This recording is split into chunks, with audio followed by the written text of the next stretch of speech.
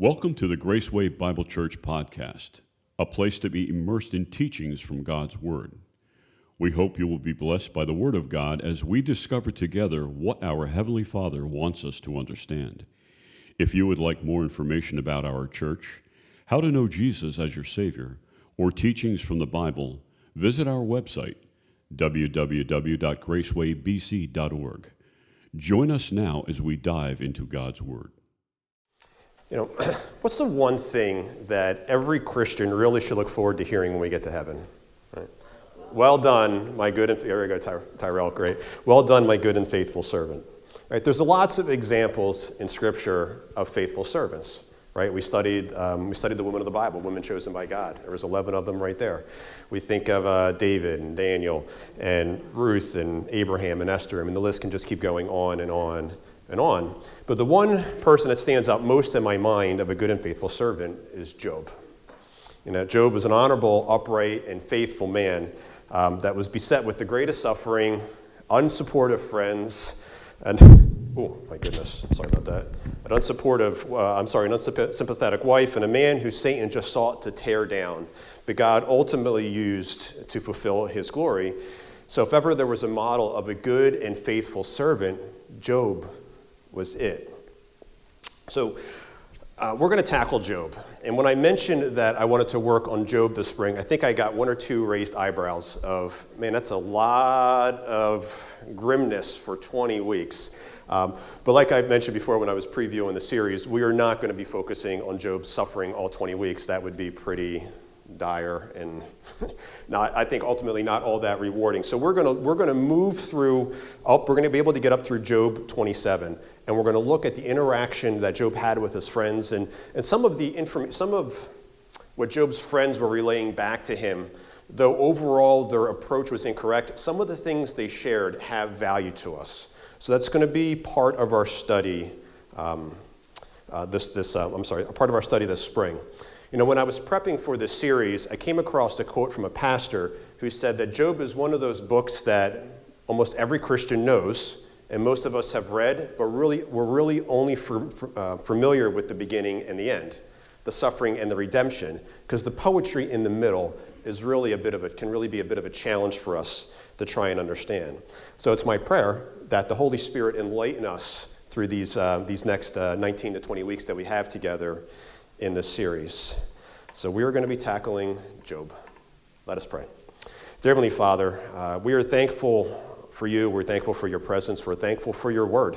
We're thankful for Job and what you've demonstrated in his life. So Father, we pray that as we engage in this study, that your Holy Spirit enlighten your word and enlighten us and allow your word to minister to our hearts.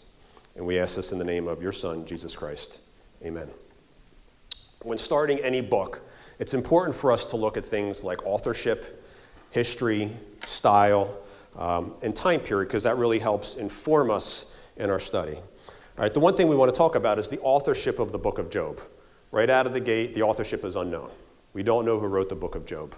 But there are some theories among theologians that maybe Job himself wrote a large part of it. Maybe it was Elihu, possibly Moses, but really the author's unknown. But having an unknown author is okay, right? The book of Hebrews, the author there is unknown, part of canon.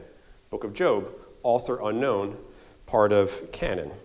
So you also look at when it was written. Theologians, again, dated anywhere from being written from the time of Noah to being written in the exile period. That's like 2,000 years. When people say it was written. But besides authorship and when it was written, we also need to look at its style. Right? Job was included amongst the poetry books. So it's in there with Psalms and Proverbs and Songs of Solomon and Ecclesiastes.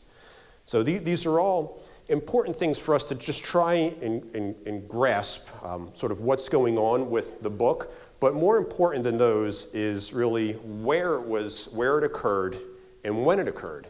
Because as we know, to proper understanding of Scripture, we really need to take Scripture in its context of when and where it was written. So the first thing is where it was written. I'm sorry, not where it was written, where the events occurred. So we see right at the beginning, right at the start of verse 1, we see that he was from the land of Uz. I've seen it pronounced Uz or Uz. We're going to go with Uz. That's how I understand it. We see that he was in the east. And there you go. We see that he was in the east. So when we say east, we're thinking east of what? Right? Because anything can be east. Sometimes when Andrew and I are out driving and we're lost, well, we're not really lost because I don't ever get lost, but we're not exactly sure where we're going. I say just head east because eventually you'll hit water, right? So for us, it's not that far. So when we say east, and we say east of something, in Scripture, it's typically east of Israel, right? But here, Israel hasn't been established yet, so it's going to be east of the Palestinian area, the east of Palestine. Because of the work that Job was engaged in, because of his agriculture and his flocks, he was probably close to water, and he was in this area that's referred to as the Fertile Crescent. I don't know if, it doesn't work on the screen there. In the Fertile Crescent, which runs along the Red Sea up into the Gulf that's there, and up into the valley to the Jordan River. That's the Fertile Crescent there in the Arabian area. So he was likely in the area where the Uz is with the question mark. A couple things that sort of place it there. One, he needed to be in a fertile area. Two, as we will see in next week's study, he was raided by the Chaldeans and the Sabians, so they needed to be close enough to be able to get there. And we will see that Eliphaz is an Edomite. So Eliphaz had to be close enough to him as well. So that places us east of the Red Sea, right about where he is there. Now, when we look at the events and when they took place, like I mentioned, some say that it occurred maybe sometime before Noah, all the way up to the exile. I think it's nowhere near that new. I tend to think it's very old because there's a couple of indicators in the book that tell us sort of help us place it there. The one way that Job is described is he's described as blameless and upright. All right, this is a description that's only been held for two people in Scripture. One is Noah, and the other is Abraham. So that one that puts him towards that company. Now, he wouldn't have been a contemporary of them, right? He would not have been around at the same time because God said there is no one like him, right? So that means there's no other one. So if Noah and Abraham are blameless, Job couldn't have been around at the exact same time as them. And we will see in today's study in verse 5, he presents an offering for his children. Offerings would only have been for the Levitical priests, right? So if it was in the time of the priests, in the Levitical period, Job would have brought the offering to the temple, and the priests would have presented the offering. So I think this places it before Moses, right? Because Moses is the one in Leviticus that brought about the priesthood. And when we see at the end of the book, we see that Job lived an additional 140 years. Now, we don't know how old Job was in this time when these events take place right now, when Job's suffering is. We don't know what his age is, but I imagine he has adult children. So I would place him maybe around 60 years old. So that would put Job at about 200 years old when he died. So as we look at his age when he died, I think we need to place it in the scale between Noah and Abraham. So I think that places him sometime before Abraham. So what do we have here? We have a book of poetry with unknown authorship about a man who lived somewhere east of Palestine, and the events take place sometime before Abraham.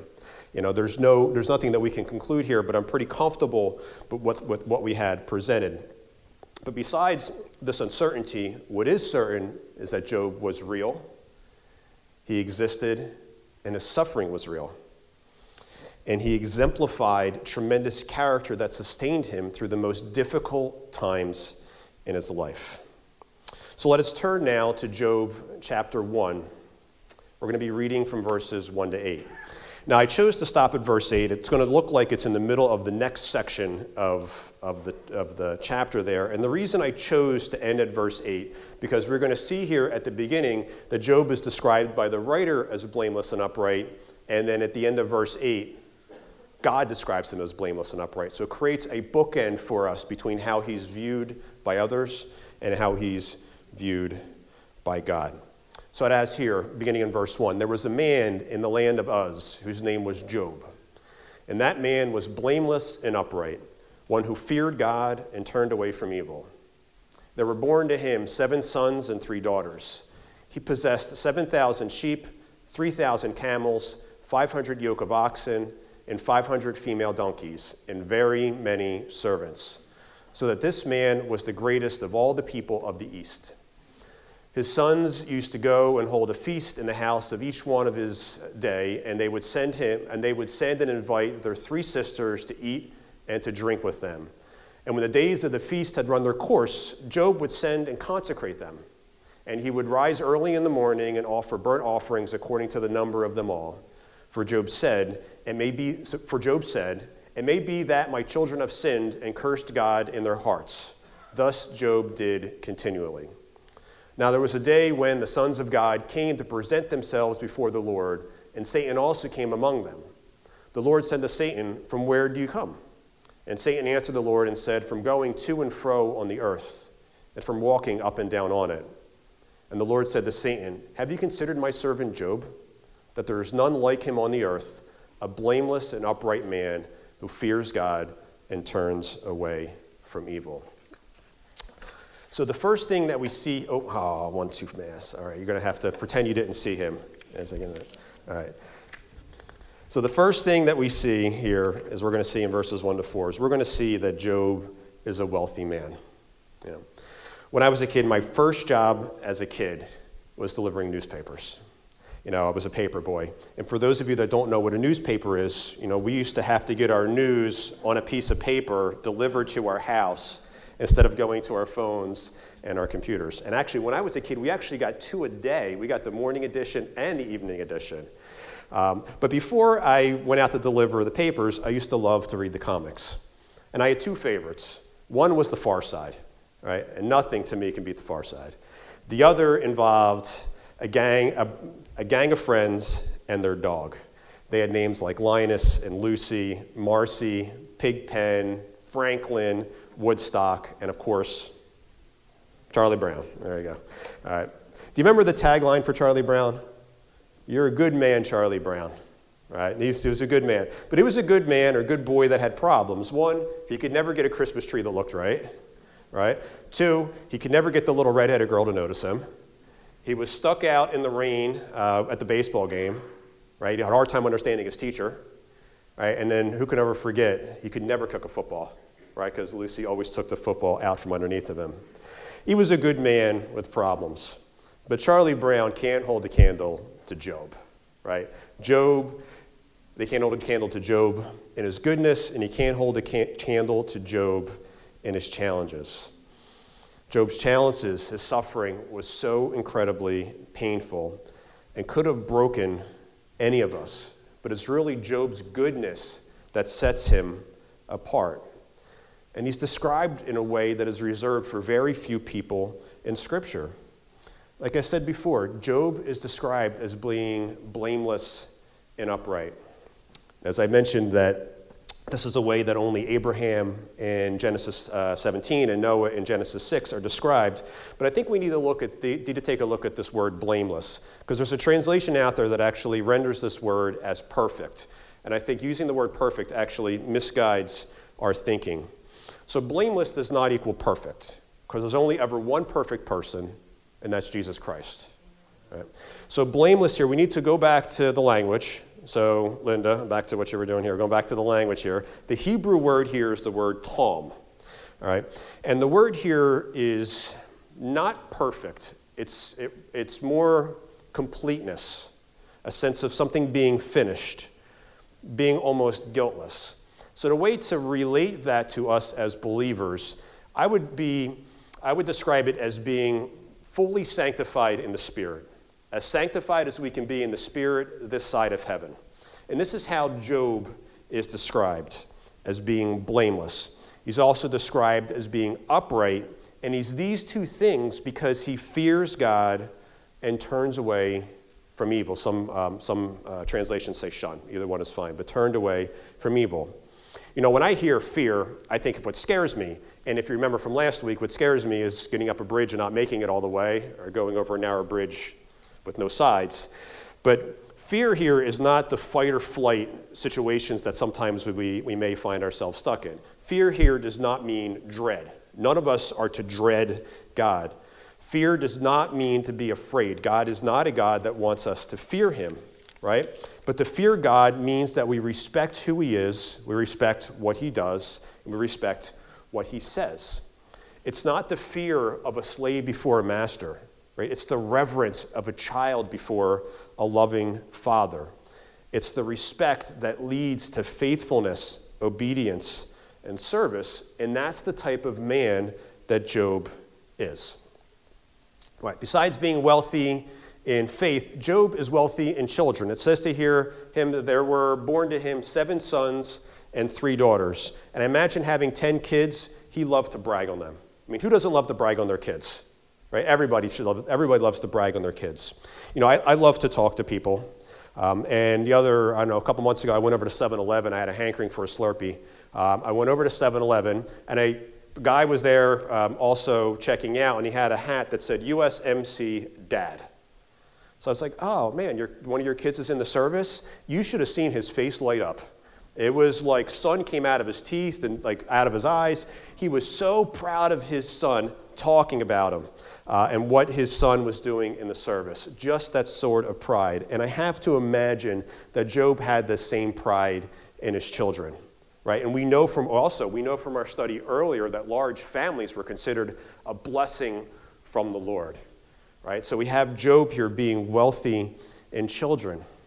We also see that Job is wealthy in provision. Right? He possesses 7,000 sheep, 3,000 camel, 500 yoke of oxen, 500 female donkeys, and assorted other animals and servants.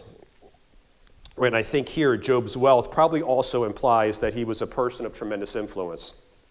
It says here that he was the greatest in the East, so I imagine that he was influential in the area in which he lived.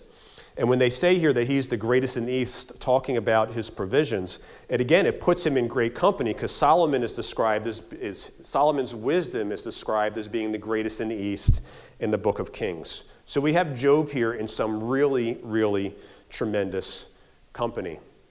And besides being wealthy, in addition to being wealthy in faith, wealthy in children, and wealthy in provision, we see that he is wealthy in family. It says here, his sons used to go up and hold a feast in the house of each one on his day, and they would send and invite their 3 sisters to eat and to drink with them. I see here a gathering, a love, and a harmony of family. So these boys getting together each day of their feast. Now, I've seen this described as each day being their birthday. So each one is going their birthday, so 7 times a year. I've also seen it described as their 7 days, so each one is going up to have a feast every day. But either way, what do? They invite their sisters, they invite their siblings to come with them. What an image of harmony in family. You know, we all seek to be wealthy in some way, right? So whether it's in provision, whether it's in a connected family, solid children, or having a healthy faith, we all desire to be wealthy in some way. But I think we need to take a look and consider, where do we desire to be wealthy first? Or where do we desire to be wealthy most? You know, I think our world has conflated needs and wants. Right? They seem to have been merged together, but they are 2 very different things, right? Our needs are our necessities, right? The things we absolutely have to have. And wants are things that we desire. But individuals in contemporary culture have viewed wants as needs, and we become misguided in what God desires for us. Now, Andrew and I are trying to go farm to table. Right? If you don't know what that is, farm to table is trying to get your food as close to where it came from as possible, and so it cuts out all the processing and everything in the middle. But to go farm to table, you can't just go to a farm and say, hey, I want to grab a head of lettuce today, or listen, I want some pork and I'm just going to go grab some spare ribs. You have to get the entire section over to your house and stored. So we were looking to get a freezer, and we wanted to get a freezer. And I think having wants is okay, right? Having wants allow us to see the excesses and the blessings of God, but we have to make sure we have ourselves ordered correctly between wants and needs. You know, Americans have close to $1 trillion of credit card debt. That's just an immense, immense amount of money. Some of that is for necessities. Needs definitely come up. We have sometimes we lose jobs, emergencies come up. Credit card debt, I don't want to say is fine. Credit card debt, to cover emergency situations, is acceptable. But when we have allowed desires to come into what our necessities are, we end up in a situation where we are so confused about the direction that God wants for us. Andrew and I, we don't carry any credit card debt. We haven't had any credit card debt for over 10 years. But like I'm saying, necessities come up, and there'll be times that we really need things, or we want to move ourselves in a different direction, and that can be okay, but we need to make sure things are ordered correctly, right? I kind of take it back to the garden, right? How did God create? How were things ordered out for us? There was God, there was man, there was family, then there was stuff, right? So we need to get our wants, we need to get our needs in the correct place, getting it focused on God first, and then moving ourselves forward the way God had created us. So we need to be focused on being wealthy in faith, right? That needs to be our first focus. And we're wealthy in faith when we're blameless and upright, and we're blameless and upright when we fear God and shun evil, right? That's how God ordered it. And Job was wealthy in this manner, right? Besides being a wealthy man, Job was also a caring man. He cared for the righteousness of his children. Right? He was presenting an offering to cover any sin. We were discussing this passage at our staff meeting on Sunday, and Denny raised a great question, which I thought was really funny. He was like, what were they doing that Job needed to do this? What were they doing? And I'm sure the girls were perfect, and it was just the boys, right, that were doing this. Now, how many of us have had kids and they come in with that look with their head down and their eyes up, and you're like, oh man, what did you do now? Sort of thing. Now, when I was a kid, I grew up across from the Board of Education building, and there was a nice section of wall there where I could practice baseball. I could practice my pitching. So I went and in chalk, I marked out what would be a strike zone, and I would get back about 50 feet, and I would work on throwing the ball against the wall. And I'm using a hard ball because that's what you use in baseball. So it was a nice section of wall. There was a glass door that was kind of over here, and there was a window that was over here. I can hear the chuckles because you kind of know where this is going. And I'm sure at some point my dad said, "Now you better not use a hard ball against the wall." But I'm like, no, I got this. I'm pretty accurate. All right, so I get the ball. I'm going to start practicing a curveball. I wind up, go to snap the ball, flies out of my hand, and into the glass door. So I go in, and my Dad, you're not going to guess what I did. I broke the giant glass window. So my dad, after probably being upset for a minute or two, went to the Board of Ed, explained to them the situation, and I'm sure was offering to pay for the replacement. They said no, and it was okay, and I didn't use a hard ball again against the wall. I switched over to a tennis ball because I could never throw that hard. But the point was, a parent stepping in, taking responsibility for their children. Job was caring for the righteousness of his kids. And besides that, Job demonstrated his spiritual devotion to the Lord. I'm looking what Job is doing here, and I'm saying his kids have to be seeing this. His kids have to be seeing Job presenting these offerings to the Lord. And it gets me thinking about the importance of what we model for those that we minister to, whether our kids, whether our spouses, whether the people in our Sunday school classes, right? It gets me thinking about how we model Christ to them. Right, and I'm not talking about putting on the private and public, the church hat and the not church hat, right? It's not like, okay, my kids are awake, so I'm only going to watch certain shows, and when they go to bed, I'm going to watch something else. No. Or it's not like, okay, I'm only going to use certain language when I'm in this house here, I'm in front of my church friends, and I'm going to do something different. No. Modeling Christ and modeling the Lord is exemplifying him always, and we know Job wasn't putting on his God hat and taking it off because it says that he was blameless. He was blameless and upright, right? So it's about just constantly modeling the Lord. To be less blame is fearing the Lord and shunning evil, right? It's exactly what Scripture tells us. So what does that mean for us as believers? So, all right, so we know we don't carry the blame of our sin. Christ has taken that from us. We just sang that here this morning. So what does that mean for us as believers? What that means for us as believers, I think, is modeling the fruits of the Spirit here from Galatians 5. But the fruits of the Spirit, the fruit of the Spirit is love, joy, peace, patience, kindness, goodness, faithfulness, gentleness, and self-control. And I look at that and I'm like, man, that is a long list, right? But there's always going to be some area that we struggle, right? And what areas do we model? I think anybody can do this when it's easy, right? But how do we do it when it's hard? So we're going to be seeing these coming months how Job modeled this, how Job remained blameless and upright when he was beset with the greatest possible suffering anyone could experience. When we are blessed by God and gears suddenly shift, it is very hard for us to exemplify this.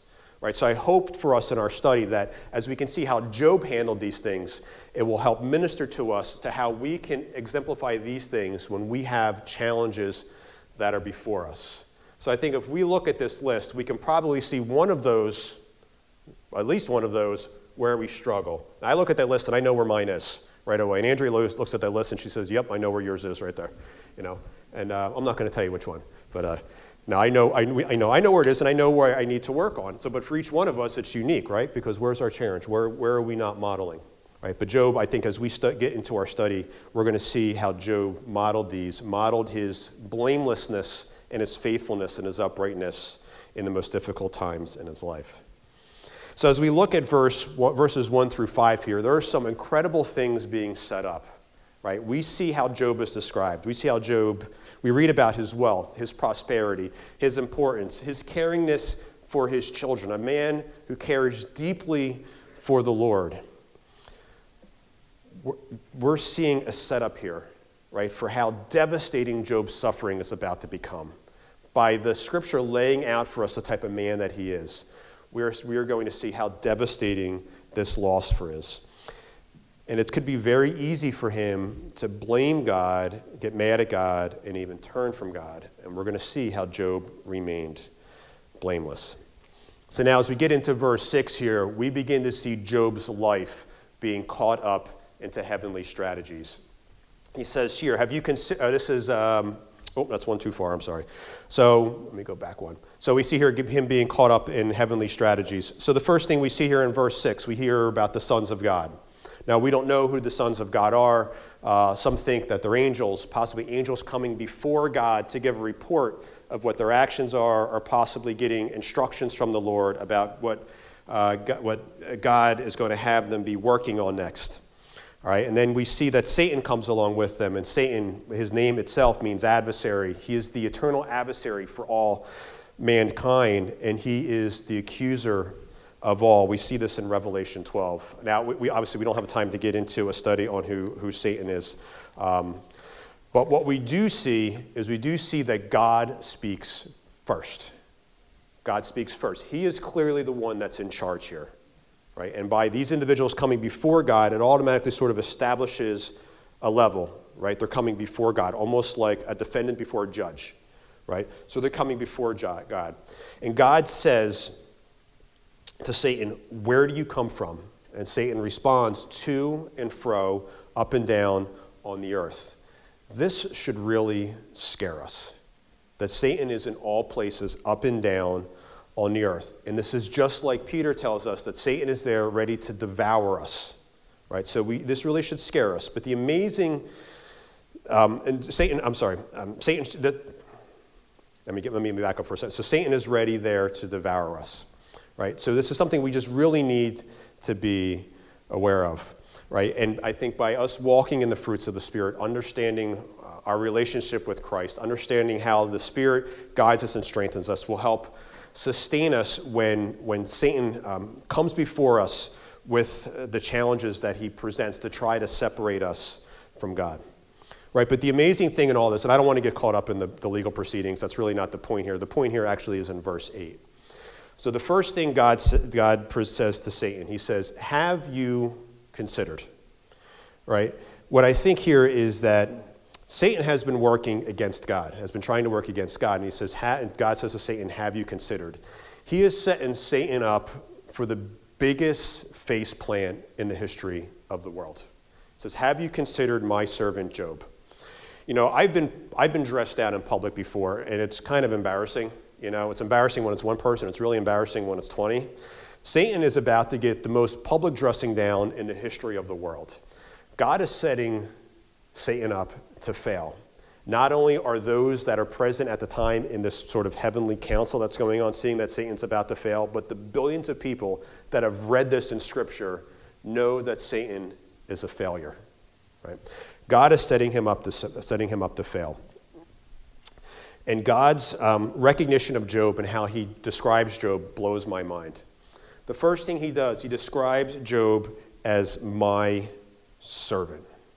A servant is one who understands the relationship between them and the Lord.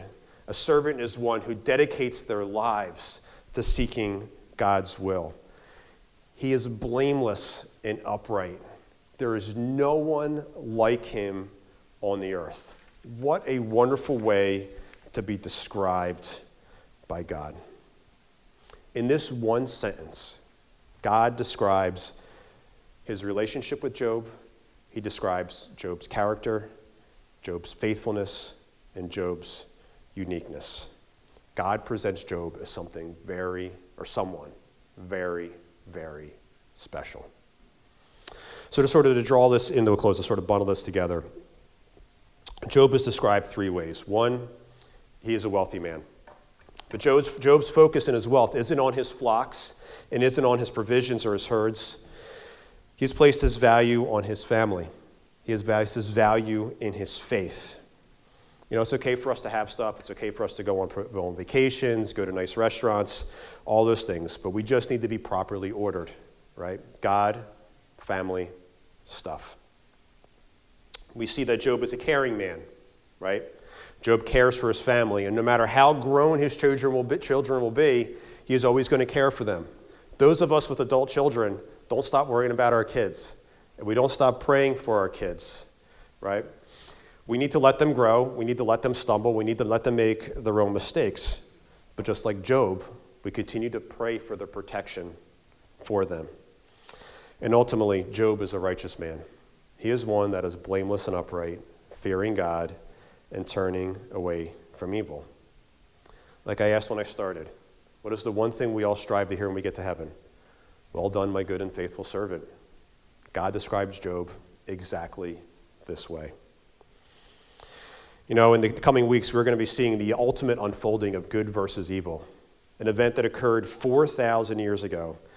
But Satan continues to try to undermine God, and we get caught in the middle. We just need to turn to Christ, turn to his Spirit, and allow them to sustain us through every difficult moment that we face. Let us pray.